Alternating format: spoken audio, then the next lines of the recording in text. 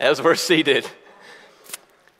Please open your Bible, if you can find it, to Genesis. The first book of the Bible, the first words of the Bible, Genesis chapter 1, verse 1.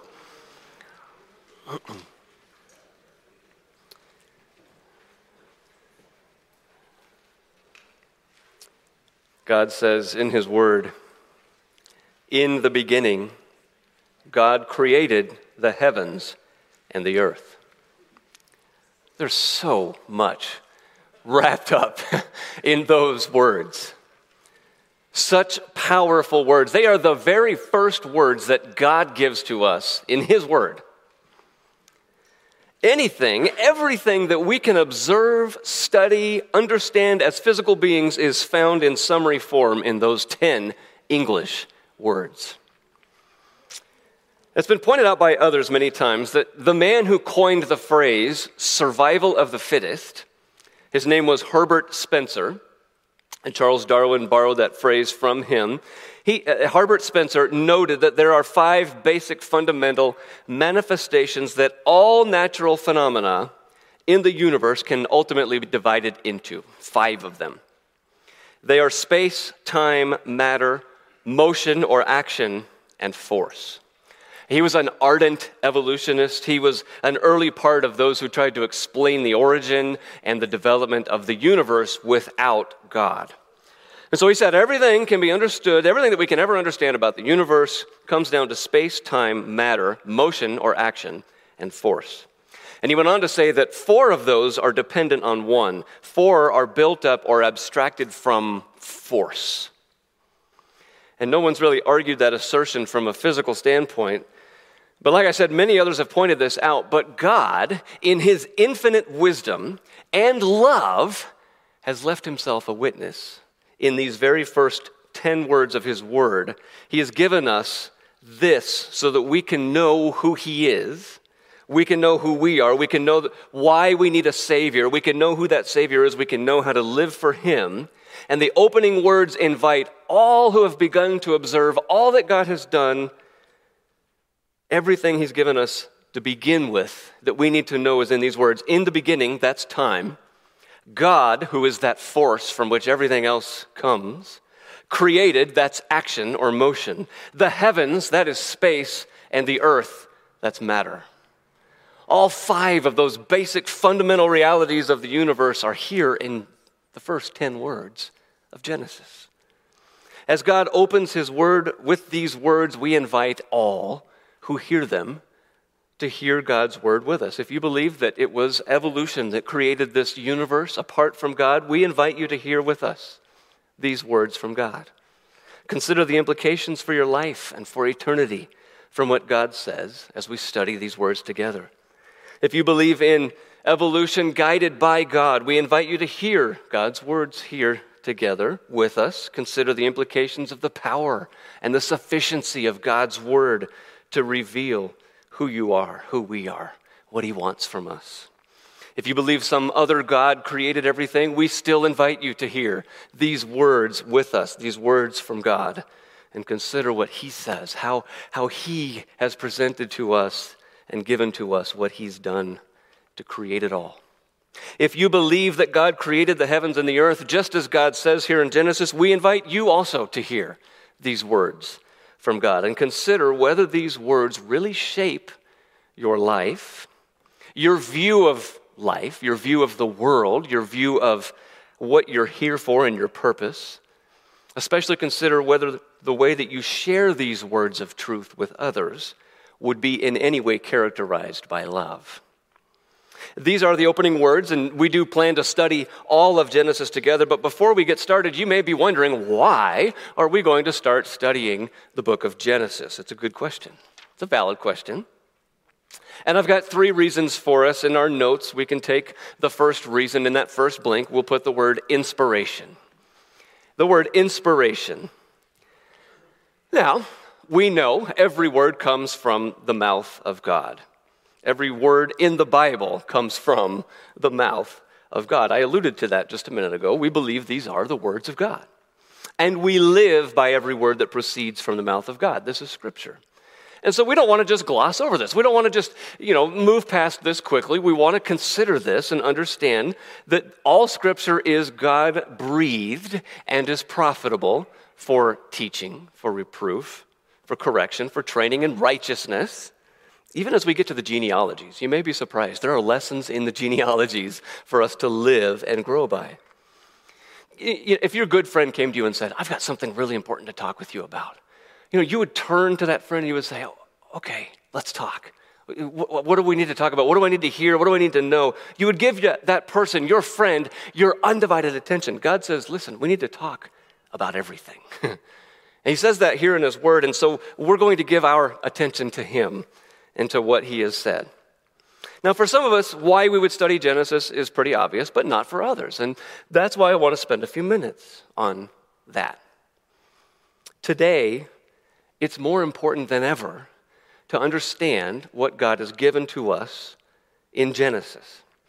Over many years, as people have become increasingly hostile toward Genesis and rejected more of Genesis, they have increasingly become more confused about big issues and little issues, about basic fundamental issues and more complicated issues. And sometimes, if we're honest, we might start to feel the tug of some of those ideas and some of those influences with what the world is telling us about these foundational issues and fundamental answers to fundamental questions.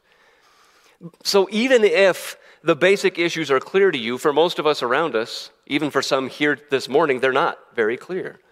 And even if we believe that we know the right answers, many times we can even be wrong with the right answers if we're presenting them wrongly, if we're believing them for the wrong reasons, and that's important, as we'll talk about.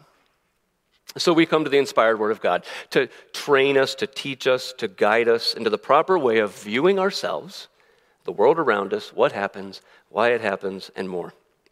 And there's no more foundational book for that than Genesis.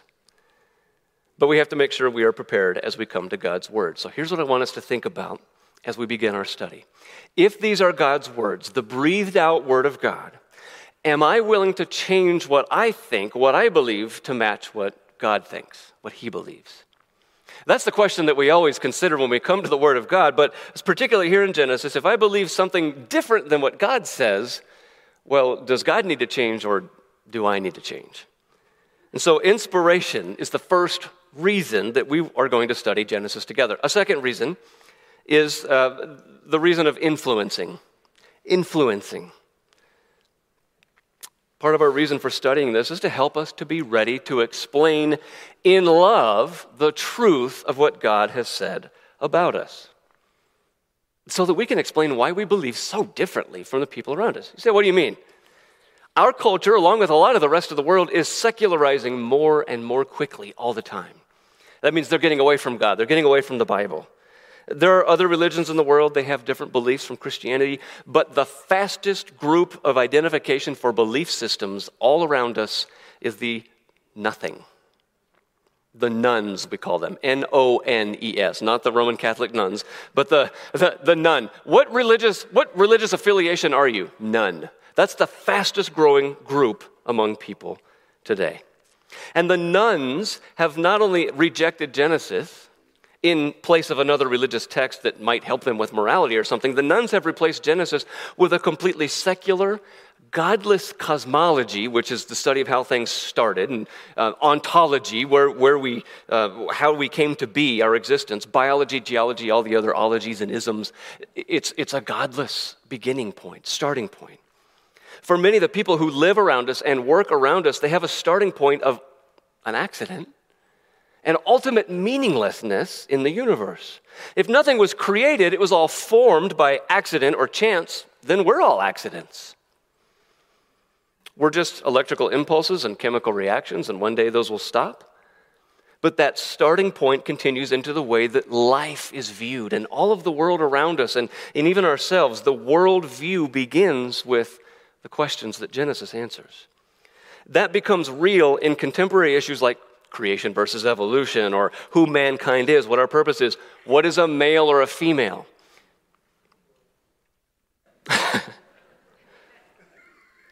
abortion, where identity comes from, how you identify yourself. These basic questions about life are answered here in Genesis.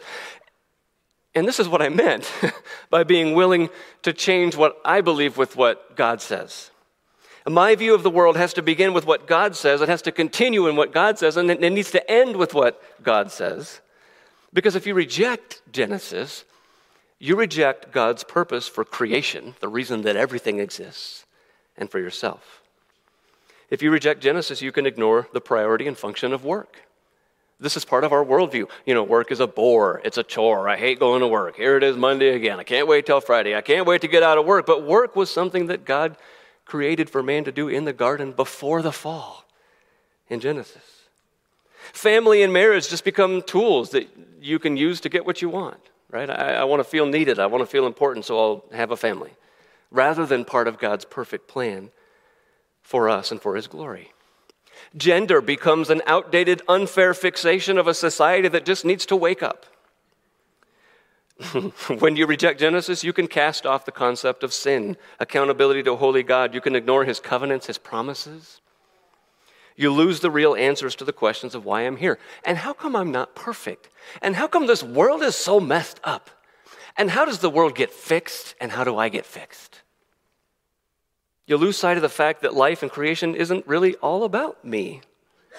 It's about the God who created it and the God in whom we live and move and have our being. It's all about his plan coming to pass. And so we correct our minds, and when we become corrected in our thinking and our minds, we begin to know God, we begin to love this God, we begin to follow him, we understand ourselves better, we see our need for him to save us from the sin that's infected us because of our rebellion against him. We come to know ourselves better. We come to know what's happening in this world, not everything and not the reason for everything, but we understand why things go the way they go.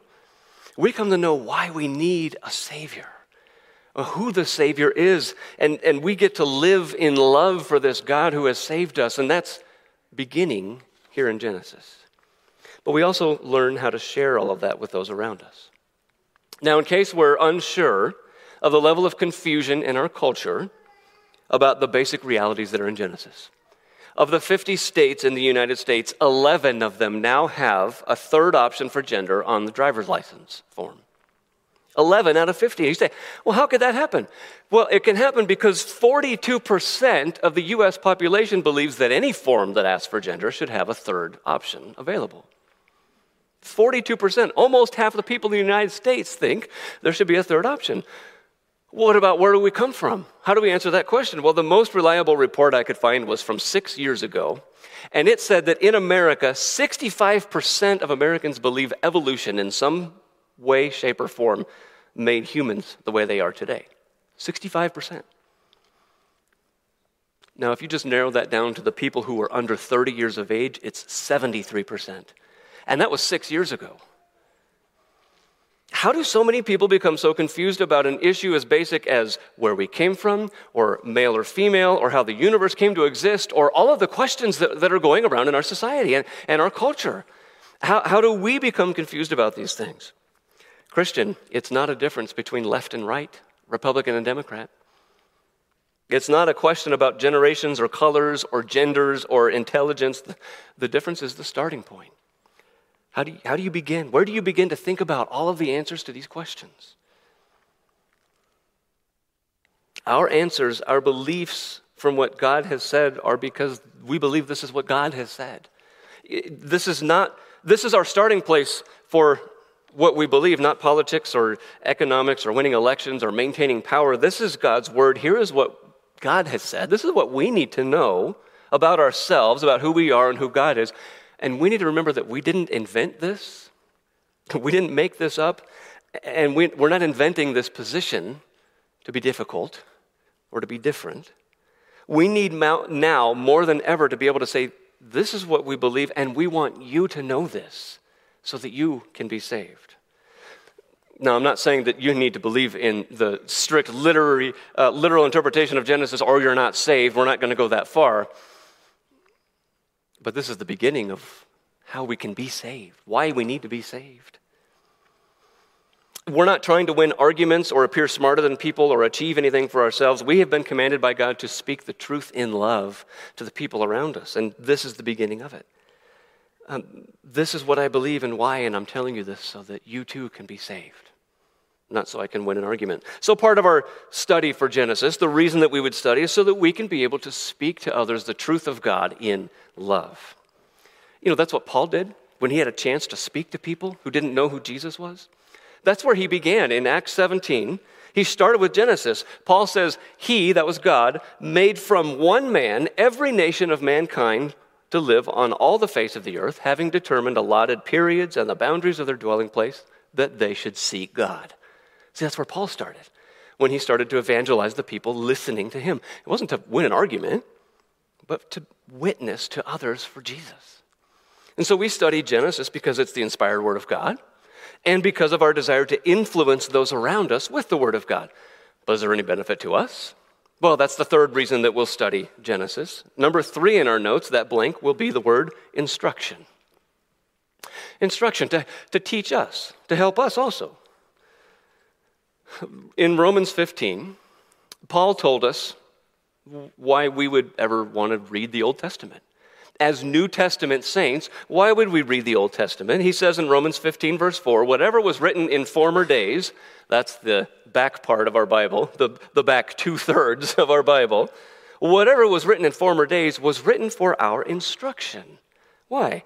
That through endurance and through the encouragement of the Scriptures, we might have hope. Have you ever thought of the Old Testament that way? Reading the Old Testament about our instructions, our training, our teaching for life and godliness. The word instruction in Romans 15 is the same word that we have in 2 Timothy 3:16, that all Scripture is profitable for teaching. It's teaching and instruction and helping us to learn what we need to learn, what God has told us, what we need to teach and what we need to learn. So why would we teach the Old Testament? So that through endurance, which is patient waiting, we're patiently waiting, persevering through all that happens as we await the return of our Savior. He says, and through encouragement of the Scriptures, encouragement is calling us all together alongside, cheering on one another, joyfully calling us to learn from the Scriptures, to live it out in encouraging, edifying ways, so that we are enduring and so that we're being encouraged, so that through the endurance and the encouragement of the Scriptures, we might have hope. That's what he says. Teaching Genesis brings endurance for the end. Teaching Genesis, learning Genesis, studying Genesis gives us encouragement to obey that we may have hope now and in the future. And we know that when the Bible talks about hope, it's not, I sure hope it happens. It's an absolute certainty in the outcome and an expectation for the timing. Biblical hope does not disappoint. Now, Paul's saying that about all of Scripture. New Testament and Old Testament, but it begins in Genesis. Do we want to have more hope? Do we want to be able to endure to the end and be encouraged as we learn and endure with hope? We need to study God's Word, all of it, including Genesis. It begins to shape our worldview so we believe and think and act rightly. So, those are 3, I think, good reasons to begin studying Genesis.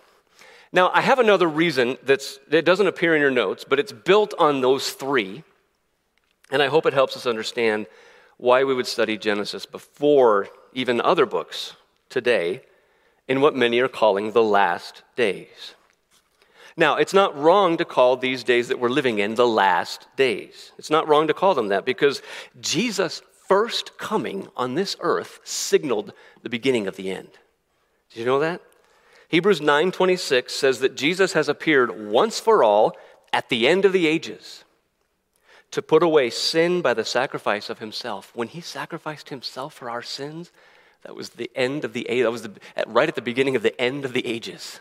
It's not wrong to call these the last days. John says in 1 John 2:18, written at the end of the first century, children, it is the last hour.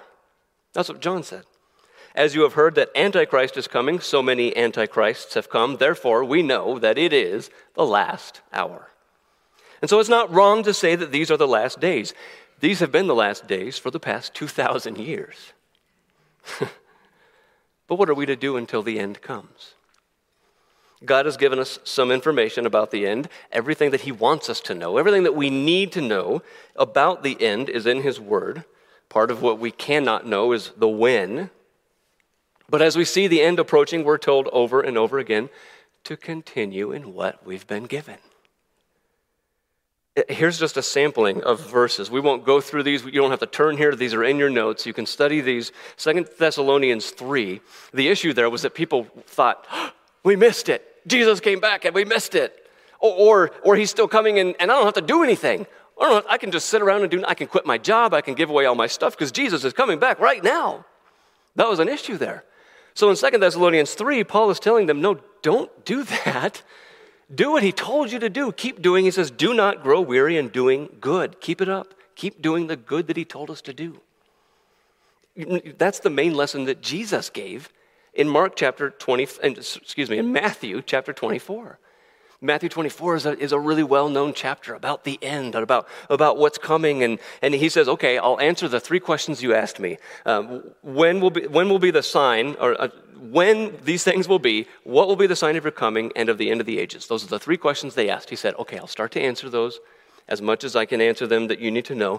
But the lesson Jesus had for them at the end of that was to be ready.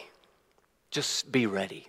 You don't know when it's going to happen. Stay awake and be ready because the Son of Man is coming at an hour you do not expect. And he said, this is what he told them, blessed is that servant whom his master will find so doing when he comes. So doing is what his master told him to do. We are the servants of the master, and he has told us what to do. And so what we're to do is what his word says. Not to make it up, not to quit our jobs and give away everything we have and just, he's coming right now. Do what he's told us to do. See, if we get too excited about the end and we're not grounded in the beginning first and remaining and living there with what God's given us, we have more of a risk of being deceived about the end. If we're not grounded in our faith in the Word of God, we're not ready for Jesus. We're ready for deceit. And that's what Jesus talked about in Mark chapter 13. He said people are going to be running around all over the place. There's Jesus. There's the Messiah. He's coming back. Oh, no, there he is. Here he is. You follow this guy. Follow him. Right? And people are putting faith in Donald Trump as Savior or calling him Antichrist. People had put faith in Barack Obama as Messiah, and other people called him Antichrist. And people are going to be confused about the end because they haven't been grounded in the Word of God in the beginning and through the middle to the end. Jesus says people are going to get even more convincing about the end. People are going to be able to do signs and wonders. And he says to lead astray the elect, even if possible, if it was even possible. They're going to be very convincing at the end. So we need to be grounded in his word, doing what he said to do, knowing what he said, listening, obeying, trusting him. It's a protection for our minds. Another one of the protections that God gives us is right here, the church. Not here, this building, but one another, the church of Christ. He says you need to make sure that you're meeting together. Make sure you're coming to be together as the church until you see the end coming, and then you can just kind of forget about it because he's going to come back any minute, right? Is that what he says? No, he says all the more as you see the day approaching.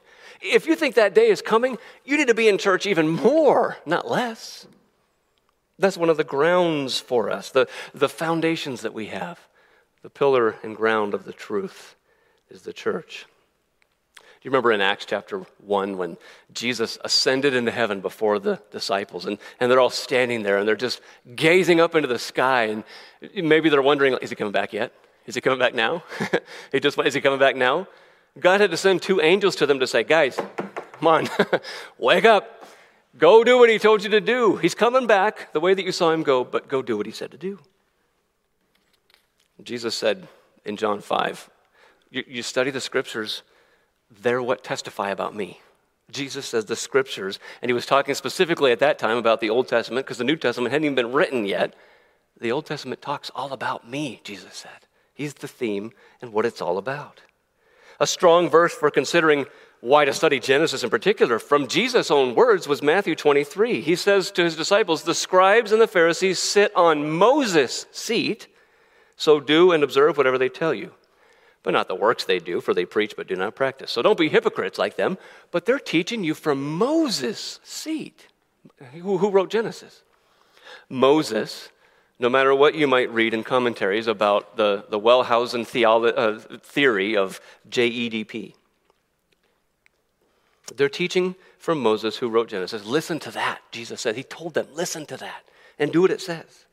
Even stronger, in Jesus' own words, finally, after he was raised, he spent time with his disciples. He was preparing them for his ascension. He says in Luke 24 that he opened their mind to understand the scriptures, and he started in the law of Moses, Genesis through Deuteronomy, and then the prophets and the Psalms. Jesus helped the disciples understand who he was, why he came, what he came to do, why he's going back from the Old Testament, specifically starting in what Moses wrote. You see, this is how we prepare for Jesus' return, how we can be ready for the return of our Savior and Lord, because Genesis is about Jesus. That's the best reason that we can find for studying Genesis.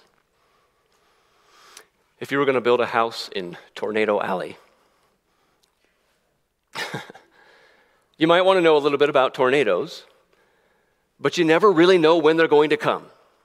And so what you would spend more of your time on is setting the foundation of your house, getting ready, getting everything prepared for whenever it might come. That's what we're doing in Genesis. We can study about his coming. We can study the storms that will come against us. We can study everything that might happen, but we really need to be ready by getting the foundation, the ground set, hardened, and ready for whatever comes. So we're studying Genesis together. But an objection that might come up. If you've been in church any amount of time, if you've been in the world any amount of time, and people think that you're a Christian and they wonder if you believe in Genesis, the question may come up, well, isn't Genesis just a myth? That's what goes in that blank there. What if Genesis is just a myth? What if it's not literal? It was written as a saga, kind of a legend, a myth about, the important part is that God did it and that we need to believe that. Can I believe that Genesis, at least the first part, is a legend or a saga, a myth that's not literal? Well, we're on dangerous ground there if we believe that. If we believe that Genesis is a myth, we need to stay away from Genesis. Paul told Timothy in 1 Timothy 1, he says, listen, I put you there to urge certain persons not to teach any different doctrine nor devote themselves to myths. He says, you're there to teach doctrine. The doctrine, not all the other doctrines, and not any myths or endless genealogies, which promote speculations rather than the stewardship from God that is by faith. So Paul said to the young pastor, teach what God's given us by faith to be received, that's his word, not myths that promote speculations. If Genesis is a myth, we need to not teach it. We need to not read it. We need to be studying what God has given us by faith. So if Genesis is, then we need to be studying it. Later in that same letter, Paul makes it more clear even than the first time. Later in the same letter, in chapter 4, verse 7, Paul says, have nothing to do with irreverent, silly myths. So again, if Genesis is a myth, you need to ignore it and get away from it and don't read it because we're commanded to stay away from myths. Now, it's not surprising in that same verse, in that same chapter, just 3 verses earlier in 1 Timothy 4, there were people who were teaching others to abstain from marriage. Don't get married. It's the same people that were thinking that, or that were teaching myths, right? Genesis is not a myth. Marriage is first taught and explained as important in Genesis. There are a lot of other ideas out there that are myths. A lot of other philosophies and teachings that have abandoned what God has said and made up their own truth. At least that's how Jesus saw it. When Jesus was challenged about divorce, and you remember what he said in Mark 10? What scripture did he quote? He quoted Genesis, 2 different verses in Genesis, but it's not just that he quoted those verses. This is important. Jesus didn't just quote verses. Here's what he says. They asked him about divorce. Is it okay? Moses allowed it. Jesus says, from the beginning of creation, he quoted Genesis 1:27, and then he quoted Genesis 2:24. From the beginning of creation, God made them male and female. Therefore, a man shall leave his father and mother and hold fast to his wife, and the two shall become one flesh. He said to them, From the beginning of creation. Not from the beginning of the actual human race because it was some point in the past. We don't really know when because it just happened over, so much time. Right at the beginning of creation, because what God said in those first 6 days and what he did in those first 6 days, part of it was in making man and woman and bringing them together in marriage. At the beginning of creation. Not the beginning of the human race, whenever that might have been. Jesus didn't believe that Genesis was a myth or a legend or some kind of saga, or that the days were not literal in Genesis. That's what he said.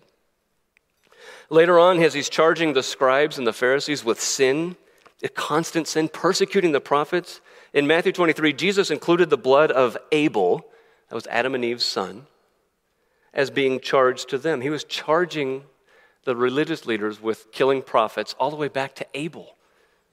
So in other words, you don't charge somebody with fake blood. This is real blood from a real human being. That means that Abel was not a fable, right? I don't know if anybody's ever said that before. I came up with it this week. I was so proud of it. I had I had to put it out there. Abel was not a fable. Somebody smarter than me has probably said that before. But anyway, none of this was a myth. Okay, last one is Luke 17. Jesus references 3 different people from Genesis and the judgment that God brought during their lifetime. He equated it with the judgment that is to come when he returns. He references Noah, Lot, and Lot's wife. None of them were in the myth, in the saga, in the legend that happened, but actual people in actual events. We cannot believe that Genesis is a myth. We can't think that it's symbolic. Jesus didn't. We're explicitly warned against having anything to do with myth. And by the way, there are a lot more quotations in the New Testament of Genesis. Those were just some of Jesus' own words. Now, the idea of Genesis being a myth comes from many today who have bought into a rival claim about the origin of the universe, a completely natural or without God explanation. Much of the world wants to deny God and his role in creation so that a new theory has been developed. We call it evolution, and it began with a Big Bang. The Big Bang is the prevailing natural explanation for the creation of our universe, and in our culture, for those around us, it is the growing majority view for how this came to be. What I want to do right now is take a minute to compare it with what we know of the Genesis account. Everything that we know of, everything that we can see, is made up of elements like hydrogen and helium and oxygen, and iron, and all of the elements. Remember the periodic table of elements in school? According to contemporary theories, before the Big Bang, all that existed was a concentrated bubble of energy. It was hot, it was dense, it was small, and from this came all of the elements and everything that made up the universe. This concentrated ball of energy that made the countless stars, the galaxies, the solar system, life, and everything on it, everything needed to create the entire universe was contained in this bubble of energy that was the size of a peach. The size of a peach. With a temperature of over a quadrillion degrees. What was a quadrillion? We've got thousands, you've got millions, you've got billions, you've got trillions, you've got quadrillions. Okay, so it was super small, unimaginably hot, and unthinkably dense. How dense? When it exploded in the Big Bang, according to these theories, within the first 3 minutes of the explosion, most of the hydrogen and helium that would ever be needed in the entire universe for the next 13.8 billion years or more was created. Now, as for where this bubble came from, many contemporary theories have now embraced essentially the theory of the bounce. It's a universe that bounces back and forth from expansion back to collapse and expansion to collapse.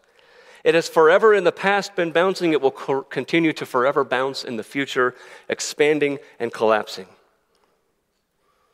We happen to exist in one of those expansion phases where it has exploded into what we have today, but eventually it will collapse back into a peach-sized bubble or something else of energy that will then start over again, or it won't, creating a brand new universe, or it won't.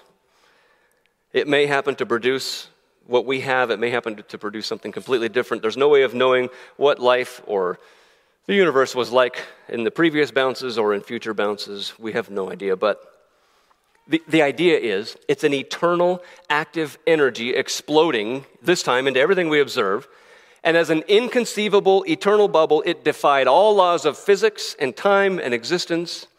Guided by nothing, it arrived at everything that we see. Through further explosions, it produced every element that will ever be required to create the universe. Further, it happened in just such a way to create order in the universe, so that what is observable, like gravity and time and temperature and physics and all the laws that we've come up with, is perceived and recorded in predictable ways.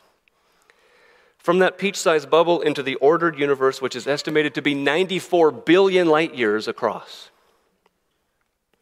It expanded to create what is today estimated to be 2 trillion galaxies. Galaxies are collections of stars and solar systems. One of the 2 trillion galaxies in the universe is the Milky Way, which is our galaxy. It's considered to be of average large size, being 100,000 light years across. That's the distance, a light year is the distance light travels in a year. Immense scale here. The Milky Way galaxy contains somewhere between 200 and 400 billion stars in this medium large size galaxy. Even more astonishing, it created our solar system within this galaxy using what is a medium-sized star from the 200 to 400 billion just in our galaxy. One of them is a medium-sized, that's our sun. Yet within our solar system, the sun is the most massive object in our entire solar system. It takes up 99.8% of the mass in our solar system, just the big glowing ball of gas. So again, a ball the size of a peach exploded into 2 trillion galaxies. One average large-sized galaxy, the Milky Way, contains 200 to 400 billion stars. Out of those, a medium-sized star, which we call the sun, is the center of our solar system, with objects rotating around it. Our solar system contains what we have observed to be planets: Mercury, Venus, Earth, Mars, Jupiter, Saturn, Uranus, Neptune. Almost 150 moons orbiting those planets. Possibly 750,000 dwarf planets, like Pluto, that keeps getting reassigned dwarf planet, poor Pluto. Along with those, millions of asteroids, comets, meteoroids, and other objects. Unfathomably immense universe, right? I can't even begin to picture this or imagine this. Out of all of that, only one, Earth, contains life that we know of. But here on Earth, it's not just one kind of life. Life on this planet is diverse. It's varied, it's assorted, it's different from species to species. In fact, it's so diverse that the best estimate, the smartest people among us who study life on this earth, the best estimate for how many species we have on this earth is somewhere between 3 million and 30 million different kinds of species on this earth. You can't narrow it down more than that. Would you like 3 M&Ms or 30 M&Ms? Would you like 3 million or 30 million M&Ms, right? No thanks, but that's a lot of M&Ms. But somewhere between 3 and 30 million is the best that we can come up with for an estimate of how many different types of species there are on this earth. That's the best level of accuracy we've got. And it exists, in my mind, it exists nowhere else in the entire universe. And we can talk about that later on in our study of Genesis, why I believe that. But some even estimate there are maybe upwards of 100 million different types of species on this planet. Out of this unknown quantity of species, less than half of the least estimate, that is only 1.4 million species, have been named. Fewer than 1% have been studied for their relationship with their ecosystem around them. Fewer than 1%. Of the 1.4 million species, here we go, over half of them are insects. Just of what we know, there are at least 360,000 different species of green plants, almost 60,000 different types of fungi, 10,000 different species of birds, 8,000 types of reptiles, 5,000 mammals, and over 100 different types of gerbils. Now, I threw that one in there for fun, but it's true. Where are we going with all of this? Okay. The world has a competing belief for where all of this came from. They would have you believe that an eternal, powerful, peach-sized bubble randomly and for no reason exploded to create everything that we've been talking about, and then they try to put you down for believing in Genesis. Now, this is not about attacking other people. This is not about arguing with other people. It's not about insulting anybody, but the two prevailing notions around us for how we got here are God's account in Genesis and this one, the natural account that we've just looked at. Both of them require faith in something eternal and powerful and unfathomable making everything around us. To me, it is much more believable that a personal, living being created all of this rather than an accidental, purposeless force. And it doesn't matter how much time or pressure you put on it, even if you had all the parts to a wind-up style watch, you couldn't put them together in a bag and have them form themselves accidentally back into a watch. It would decay and fall apart before it would ever come together as a watch, and you started with the parts. The universe didn't even start with the parts. All of those had to be formed and made and then assemble something infinitely more complicated than a watch. So take a moment now, just for a moment, just to worship this God. His work in creation. Take a moment to consider the immensity of this universe, the diversity of life on earth. Give praise, give thanks to God in worship for all that he's done, all that he's made, how he's held it all together. Do you know that's one of the great mysteries of this universe, how it's all held together? There's something in this universe called dark matter, and it makes up between 80 and 85% of the matter in our universe. The vast majority of the matter in our universe is dark matter, and they don't even know what it is. I don't know. We can't observe. We can't see it. Our measurements don't quite work right because there's got to be something in this universe that's messing with gravity. It's messing things up. It doesn't work the way we know it's there. We can't see it. We don't understand it. It's been said that if anybody ever did figure out what dark matter was, they'd be virtually assured a Nobel Prize. But there's no reason that one of our young people who believe in this Genesis account of creation can't be the one to discover what it is. Mankind has been on a search to discover where we came from since the beginning. God says, in the beginning, I created the heavens and the earth. God has revealed himself to us clearly in his creation, but mankind has consistently rejected God and his witness. There's been every attempt made to downplay Genesis or replace it with theories or religions. This is what God said. This is what we will believe and what we'll teach in love. Let's talk about the book of Genesis itself.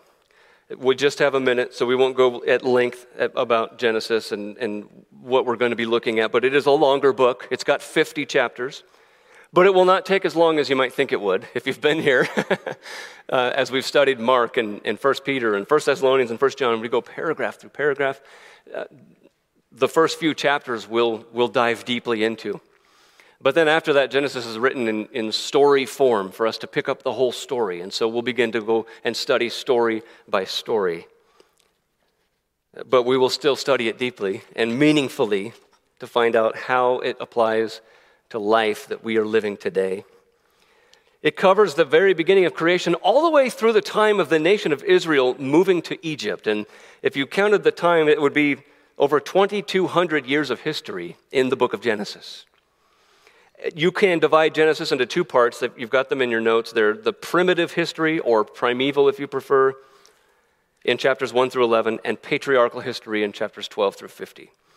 In those first 11 chapters, we learn so much about who God is, about who mankind is, how it was all created, why there's sin in the world. We said Genesis covers over 2,200 years of history. Chapters 1 through 11 covers 2,000 years of history, just in 11 chapters. The rest of Genesis covers a little more than 200 years. Now, for reference, the rest of the Bible, from Exodus all the way through Revelation, we'll say chapter 3, covers only about 1,500 years of history. So more time is covered in Genesis 1 through 11 than the rest of the Bible. After chapter 3 of Revelation, you get into a 7-year period and then a 1,000-year millennial reign and then eternity. So that kind of overrules any kind of time. But without understanding Genesis, not only do we become confused about the basic issues we talked about, why we're here and what's going on with this world, we won't really understand the end and how it's all going to be burned up and what's going to replace it with a new heaven and a new earth. It forms the basis for this. Now, the name Genesis comes from the Greek word that means beginnings or generations. The Hebrew name of the book is Bereshith, which means in the beginning. It's the first words there. So why do we call it generations? It's helpful to understand why we call it generations or beginnings in this word Genesis. The word generations in English is the translation from the Hebrew word, and you'll hear English speakers say this word differently, toledot, toldoth, different ways. English speakers, with different accents, toledot and toldot, and people will say it differently, but it shows up 10 times in the book of Genesis. It seems to be the intended outline for Genesis. So we begin in Genesis with an introduction that describes the creation of the universe in chapter 1. But look at chapter 2, verse 4. And Moses writes, God says through Moses, these are the generations of the heavens and the earth when they were created. And then from here, from chapter 2, verse 4, all the way through chapter 4, verse 26, it covers what happens to everything after sin comes in, after God makes a promise of redeeming us from sin. After chapter 4, verse 26, look at chapter 5, verse 1. Moses writes, this is the book of the generations of Adam. That's the next section of Genesis. He teaches us what happens in the generations following Adam. From chapter 5, verse 1 through chapter 6, verse 8. So many important lessons there. Chapter 6, verse 9. These are the generations of Noah, beginning Toledot, number 3. Goes all the way to the end of chapter 9. The next one begins at chapter 10. They're listed in your notes. We won't go through each of those this morning together, but that's the general outline from Genesis about Genesis. They're not all evenly sized, but that's how Moses marked this book and transitioned into different sections that are important for us. If you're interested in studying that more, you can look at commentaries, but I would caution you about so many of the commentaries. They're not all created equally. Be very careful about the internet. You know what there is out there on the internet. But Genesis is a beautiful, complete, arranged explanation of what God wants us to know. So our application for this morning, as we begin this study of Genesis, what are we going to do? Well, we're going to worship God as our creator and our sustainer. We're going to worship him. Now, not just be in awe, not just be impressed, not just be surprised, but living a life of worship, a living sacrifice of worship to this God. Live life the way that God says for the reason that he says, beginning in Genesis. So part of worshiping him is trusting him. As we find out what he did and why it all fell apart and how he's going to fix it, we trust in him. Remember 1 Peter 4:19, let those who suffer according to God's will entrust their souls to a faithful creator. Studying this word together is how we grow our faith, and Genesis undergirds everything we learn about God. Part of living a life of worship is faith in him. Hebrews 11:6, we know this verse, without faith it's impossible to please God. But it says whoever would draw near to him must believe he exists. You've got to believe he exists first before you draw near to him, and that he rewards those who seek him. We're going to seek him together in Genesis. This keeps our faith strong and firm and growing. A part of living a life of worship is making disciples. So studying Genesis is going to help us to worship him by telling others about his truth. It's a blessing to study this. It will be a blessing, I hope, for all of us. Father, we praise you. We praise you and lift up your name. We exalt the great name of our Creator God. Lord, we entrust our souls to you, the faithful Creator, the one who has made everything, and the one who told us, the one who revealed to us how you made it just by your word, your powerful word. God, we pray that as we study this word, the beginning words of your word, God, that you would give us the teaching, the instruction that we need, Lord. Grow and strengthen our faith, Father. God, we pray that you would give us this truth, not so that we can just get smarter and get more knowledgeable, but God, so that we can trust in you in whatever happens in our lives.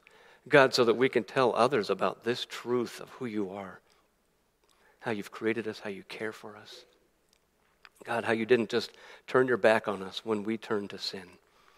Father, thank you for the message of our Savior, Jesus Christ. Thank you for your promise at the beginning in chapter 3 of Genesis. God, the first gospel, the good news. We pray, Lord, that you would strengthen us in the gospel, that we would live in the gospel every day, that we would speak the gospel to those around us. Father, we pray this for your glory and for your name's sake. And God, we ask that you would be praised and glorified, that you would be blessed, and that you'd be rejoicing over your people living in love for you. In Jesus' name, amen.